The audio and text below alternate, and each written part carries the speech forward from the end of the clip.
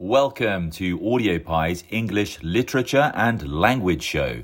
You can dip into huge chunks of over 19 series for free and learn on the go. Happy listening, everyone.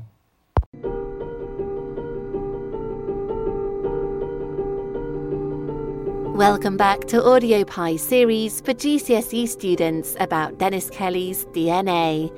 Throughout these podcasts, we'll be guiding you through what you will need to know about the play to prepare you to be able to answer exam questions with confidence. So far in the series, we've looked at the context, style, and setting of the play.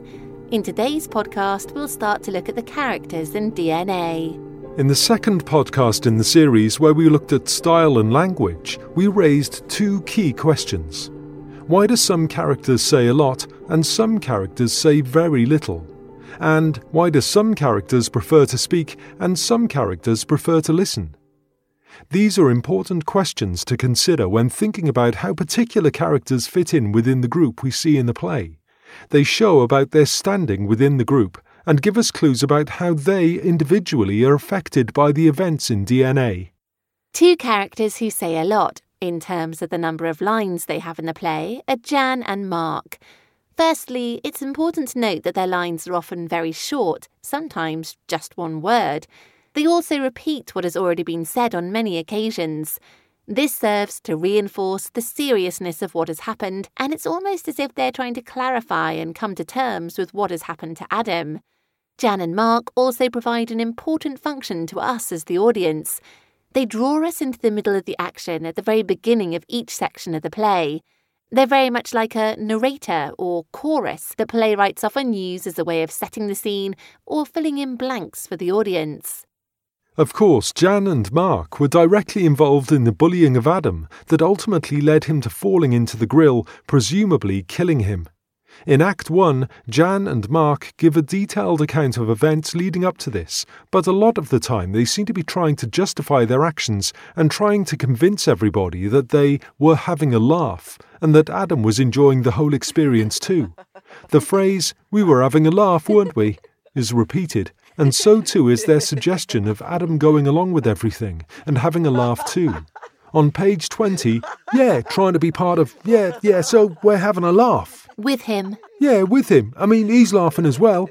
The idea of Adam laughing is reinforced several times, but their speech is also littered with other words such as crying and terrified. Similarly, the extremities of their treatment are dropped into their account too, such as punch him and stubbed out cigarettes. Details such as these show the severity of the bullying that took place. Jan and Mark both appear to be trying to convince themselves, as well as the others, that they have done nothing wrong. They also seem to lack confidence within the group. Jan's question, "What are we going to do?"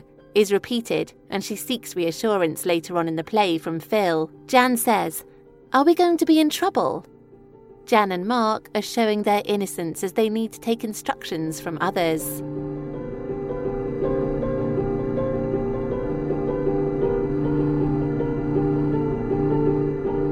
Phil, on the other hand, takes control of the situation and does know what to do, remaining calm throughout. In reply to Jan asking if they're going to be in trouble, he says, "If you go now and say nothing to no one about this, you won't be in trouble." Phil says very little in the play, even though he is on stage in most scenes.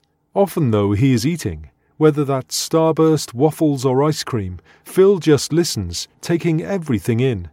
He is obviously listening intently to what the others are saying. He is calm as he gives the details of his plan to everybody.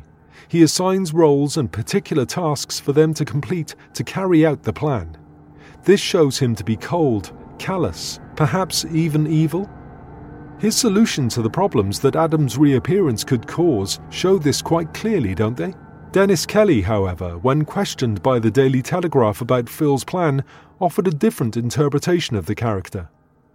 "I don't think he's getting any kind of enjoyment out of it. He's trying to make the best out of a bad situation. What he does is flawed, but it's also natural." You need to form your own individual interpretation of Phil's character.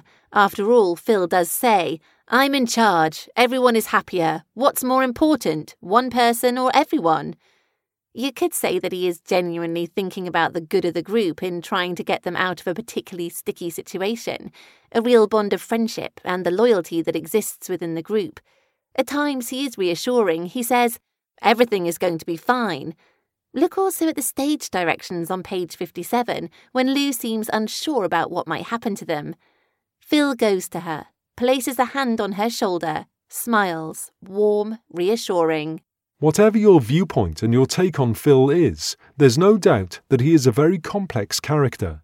Is he genuinely trying to help the group? Is he trying to manipulate the situation for his own ends? In truth, it could well be a mixture of the two. However, there are a few things that are disturbing about Phil's character. Number one, he seems unconcerned that an innocent man could go to prison.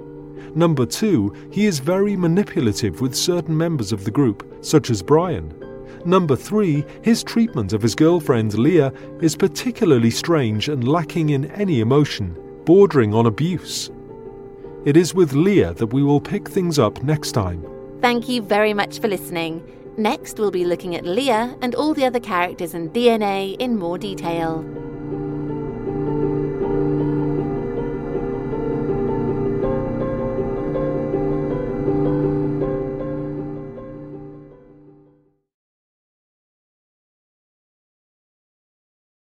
We hope you enjoyed the episode. Don't forget to search for and listen to the next episode in the series to build your topic knowledge. Hit the Acast Plus link in the show description to become a premium supporter and unlock access to every episode in every series for as long as you need. We also make GCSE and A-level content for history, RE, sociology and psychology. Happy listening, everyone.